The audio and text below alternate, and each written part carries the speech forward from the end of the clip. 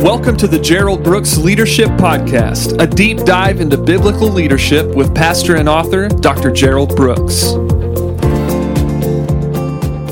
Hi, this is Gerald Brooks. Thank you so much for joining me for the podcast today.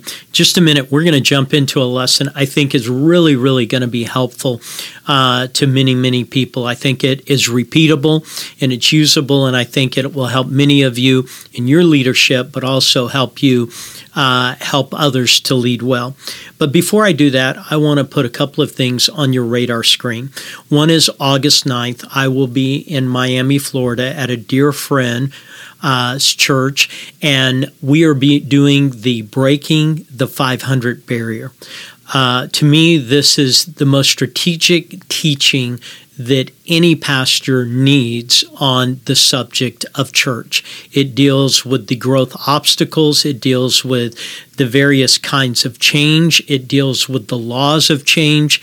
It is just fabulous teaching on managing and growing a church. What's interesting to me is that we have many people who are beyond 500 that are coming to this because they want to just revisit some of the skills that you need in a church as a whole. And then on September 28th, I'm going to be in Canton, Ohio, doing a roundtable. And I know just based on the looks we get from our podcast, there's a lot of you in the Ohio area, and I want to encourage you to come. You can sign up on my webpage, geraldbrooksministries.com, but we will be covering some great material. One of the lessons, the difference between the anointing and adrenaline. I'm telling you, it's gold. It will be something you will like. But then on October 21st and 22nd, we are hosting our pastors' conference, our leadership conference, the North Texas Leadership Conference at our church in Plano, Texas. Now, I need to be transparent with you. All of our full registrations are totally sold out. They are totally sold out. But we have partial registrations that allow you to come, that allow you to hear. And I'm telling you, the material we're going to cover is just going to be outstanding. I know one of my lessons will be how COVID has changed the church forever. It's a series of ways that COVID has changed the church. And if you're going to be overseeing a church, you've got to know these things. So you can call Katie Palmer at 972-985-1112 and register a partial registration, and she will go over all the details, but we would love to have you here. Today I want to talk to you about the unspoken rules. The unspoken rules. Before I jump into the unspoken rules, I want to give you an example.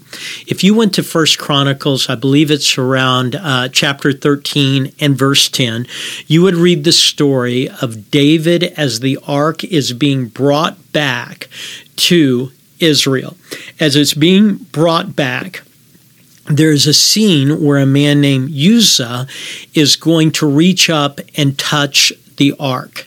When he does, he's going to instantly die. Now, to a lot of people, this just seems like God's such a bad God. God's such a mean God. But here's the deal.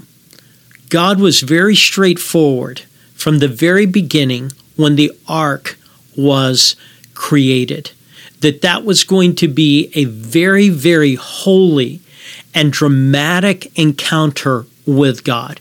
It was there, according to all the rabbinical writings, that Moses would literally stand before the Ark of the Covenant, where the two cherubim would look over, where the drop of blood, and there it was that God would speak to him. But here's the thing about Uzzah. He ignored the unspoken rules. And the unspoken rules were this. There was a way that the ark was to be carried. There was a way that you responded to the ark. Now, the thing about unspoken rules is they have been spoken, but most people don't acknowledge them. And what happened with Uzzah is what happens to most leaders when it comes to the unspoken rules. When you violate them, it's at great consequence. the consequences are great. So I want to jump into some of the unspoken rules that leaders need to just wrap their arms around and know that those rules cannot be violated in any way. That those rules have to be a part of the life and the lifestyle of a leader. Number one is this: talk to God more than you talk to anyone else. Talk to God more than you talk to anyone else. Here's the thing. In life, there's so many communication opportunities. There's so many means of communication. People text, people Facebook, people Instagram, TikTok, all of these kinds of venues that are out there. But here's the thing that you need to understand, is that when you are out there, the person you need to communicate to more than anyone else is God. I know that sounds simple. I know that sounds like, duh, you're serious. But what I'm saying is, you begin to look over your communication patterns. Who are you communicating with more than you communicate with God? Who are you spending time talking to more than you talk to God? Who are you going out there and just putting communication out there more?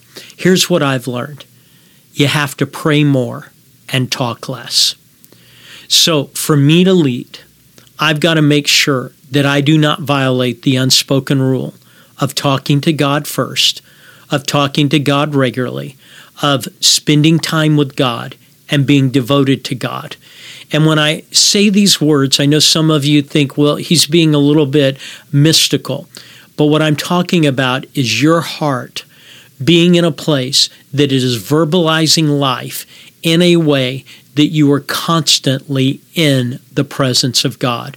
I think Paul put it this way in 1 Thessalonians. He said to pray without ceasing, to always be in an ongoing communication mode with God. Number one, talk to God more than you talk to anyone else. 2, master what matters. Master what matters. What does this mean? Master what matters? It means that you win on the inside. See, here's the danger for every leader. When outside success exceeds your inward success, you end up losing. And see, if you're a talented leader, you are going to have success. If you're a diligent leader, you are going to have success. But where the danger is when what's happening on the outside becomes greater than what's happening on the inside. And when the outside becomes greater than the inside, what happens is you tend to implode. Now, a part of my ministry is that I help other ministers. I live my life based on a very simple vision, and that is to make heaven bigger and the kingdom of God better. I make heaven bigger by reaching out to lost people. I make the kingdom of God better by helping pastors. But when I talk to pastors, many times they are beginning to implode. And it's because all the outward is working, but the inward is not. I used to tell my son during pivotal games in baseball, win on the inside. Don't let the inside of you get compressed no matter what the pressure is. Win on the inside of you. Just win on the inside of you. Here it is. You've got to be in a place that you master what matters. And the external, that will happen. But the external can never be sacrificed to the internal. So you can never let the internal be sacrificed to the external. I think I said that backwards just a minute ago, so let me repeat it. You can never let the internal be sacrificed to the external. Master what matters. Number 3, balance is a myth. Balance is a myth. Now, I'm going to cause some controversy here because one of the questions when I am around pastors and pastors begin to ask me and I'm around their families is I get asked this question. Basically, how do you maintain balance? And the first thing I think is important is that you understand that balance is a myth. Something is always out of balance. In your life, something's always out of balance. The key is that it can't be the same thing all the time. I want you to get it. Sometimes what I do at my church requires amount of time that isn't realistic for me to keep giving. But for a short period of time, I can give that amount of time. But if I were to give that amount of time all the time, I would create a problem. I would create personal problems. I would create home problems. So one of the things when we talk about balance is that you realize sometimes there's always something that's out of balance. So my family may be at a critical point and I need to give more time there and I need to give less time here. See, the season you're in determines the kind of balance you need.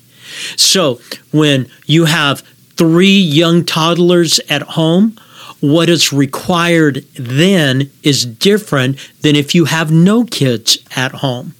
If your church is starting and you're starting from the ground up, what is required then is different if a church has maturity and has developed leaders within it. So what I'm saying to you is to understand that balance, if we're going to use that phrase, there's always something out of balance. It just can't be the same thing. So the guy who is out of balance with his work and he never tries to bring that down in any way, we know the outcome. He's going to destroy his family. He's going to destroy his marriage. He's going to destroy himself. What am I saying? That person's out of balance not because something is out of balance just one time. It's out of balance all the time. So the season you're in determines it. So you tell me the season you're in, and I will tell you that when you have young kids, balance looks one way. When you have teenage kids, it looks another way. When you have no kids, it looks a different way. When your church is young, it looks one way. When your church is mature, it looks a different way. You've got to understand that the thing God asks is that nothing is out of balance all the time.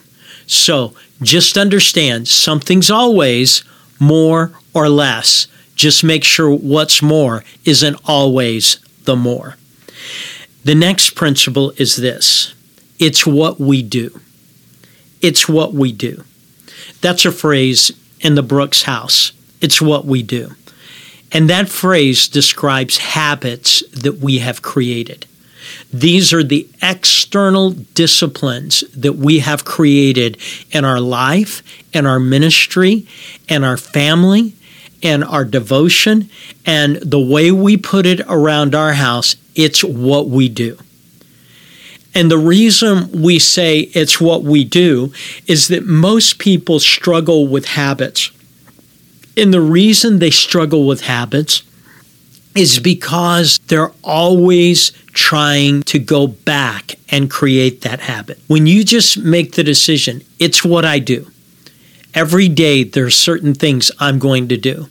Every day I'm going to do them. There's not a day I'm not going to do it. I'm going to do it every day. I'm going to do it all the time. I'm going to do it consistently. I'm going to do it regularly.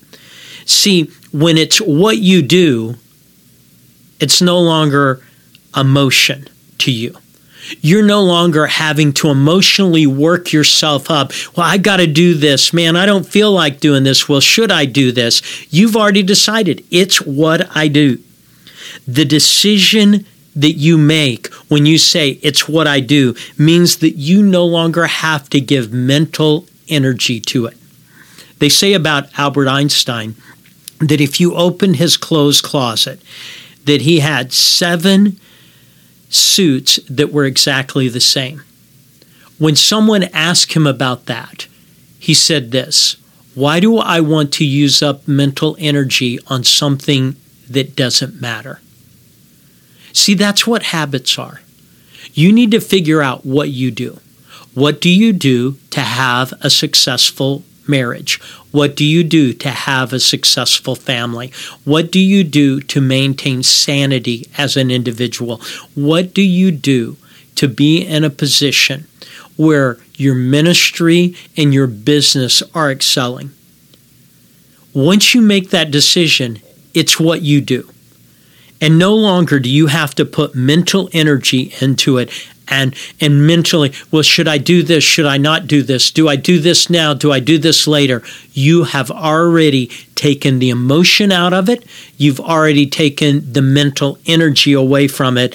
And when you learn it's what you do, it frees up so much emotion and it frees up so much mental energy. The next principle: don't let your ego outgrow your heart. Don't let your ego outgrow your heart. The adversary knows that in a successful leader's life, there are going to be moments where people are going to say things to them. They're going to look at them and give them credit for things they don't deserve credit for. They're going to look at them and give them moments of accolade that they don't deserve accolades for. But we get it. We understand that down here, people can't necessarily always give God, who all credit is deserving and goes to. And so what happens is we give it to individuals. And that's right. We want to give it to individuals. We want to let people know, hey, you did a good job. We want people to know that we're proud of them. But the thing is when people say that, you've got to be able to handle it. And you can't let the ego of look at me become bigger than look at him. And the only way you can stop your ego of deviating from look at me to look at him is that you have to be able to keep your heart growing.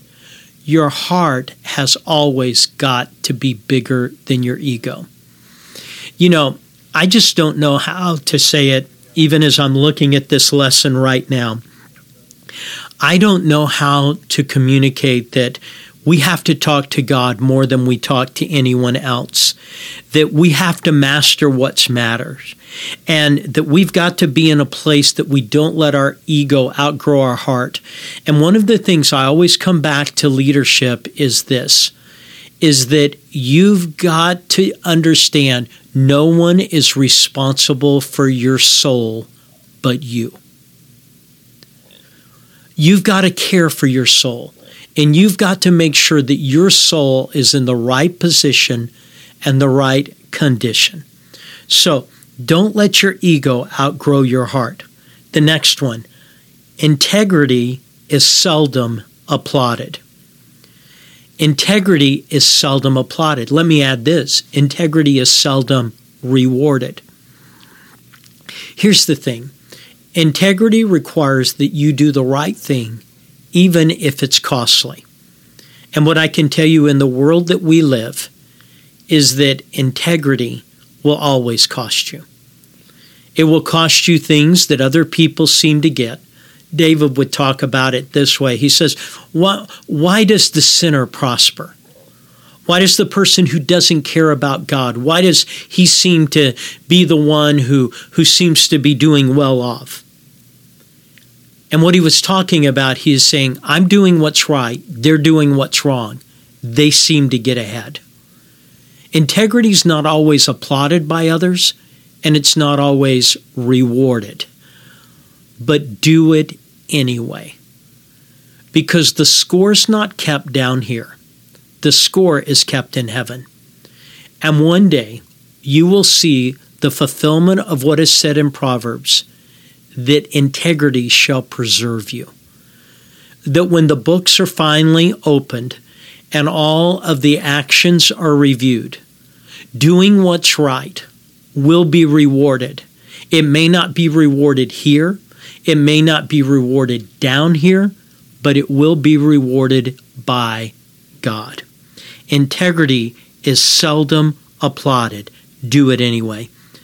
The next one, I love this one. Dare to be bad. Dare to be bad. Let me just sort of break this down.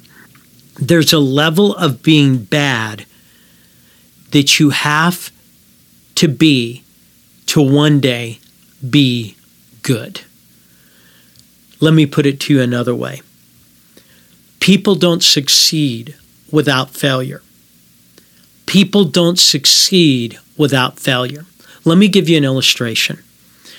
When I went to Bible school, one of the things that I wanted to do was I wanted to speak. I wanted to have a platform where I would communicate from. Now, here's my simple process. I figured if I was going to have a platform, then I needed to have something to say. So I set a requirement on me. Every day that I was in school, I would write a sermon. I still have the books today. Every day I would sit down on top of any other work that I was given, and I would write a sermon. I would just write a sermon. Now, what I can tell you is those sermons were bad. And I can tell you that those sermons were really, really bad. But do you know what? All those bad sermons taught me how to write a good sermon. And so today, writing's one of the easiest things for me to do because of all those hours I would sit down with a sheet of paper, and yes, paper and pen was what I did, and I would begin to write something out. And as I would begin to write it out, people would begin to look at those things and shake their head and say, man, that is really seriously bad. But if you don't dare to be bad, you're probably never going to be good. And if you're not willing to fail repeatedly, you will never succeed continually.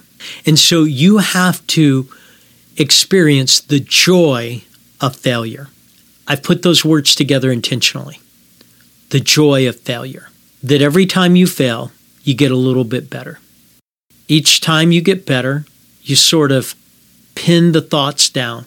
What did I do to get better? And as a result of that, you create opportunity because you've dared to be bad. And if you'll keep doing that over a period of time and you'll keep learning, it positions you to get better. So dare to be bad. Another principle, wanting to be seen but not serve. In our society today, it amazes me how many people want to be seen, how many people want to be noticed. If you went to London, England, there's a place that is called Shakespeare's Theatre, where they give plays repeatedly. It's been there since the 1600s. It's open air. It's a place with a stage on it, but it's awkward looking because there's a set of seats sort of behind the stage looking out. Now, these set of seats really are the worst view of the stage because you're seeing the back of the actors. But see, this is where the royalty would sit. And the reason the royalty would sit there was they weren't concerned about the play. They just wanted to be seen. And in life, when you want to be seen and you don't want to serve, you violated one of the most important rules, that the greatest of these will be the servant of most. God's more interested in people seeing him than seeing me. But so often in our society, we just want to be seen. So you begin to create an environment of these unspoken rules. Let me give them to you. Talk to God more than you talk to anyone else. Master what really matters. Balance is a myth. Don't let your ego outgrow your heart. Integrity is seldom applauded or rewarded. Dare to be bad, and do not want to be seen, but not serve. All of those are unspoken rules. They are weaved throughout the Old Testament and the New Testament, and they create opportunities for us to learn. So I want to encourage you that you would learn the unspoken rules so that there's never a mistake, because the mistakes of the unspoken rules come with great consequences. Again, if you would go to GeraldBrooksMinistries.com, you'll see a lot of my resources and opportunities. If you want to be a part of the Breaking the 500 Barrier, you can sign up there. If you want to be a part of NTLC on the limited registration, you can call Katie Palmer. Thank you so much for joining me today. Thank you for listening to the Gerald Brooks Leadership Podcast. If you'd like more information on Dr. Brooks's books, audio, or speaking engagements, please go to GeraldBrooksMinistries.com.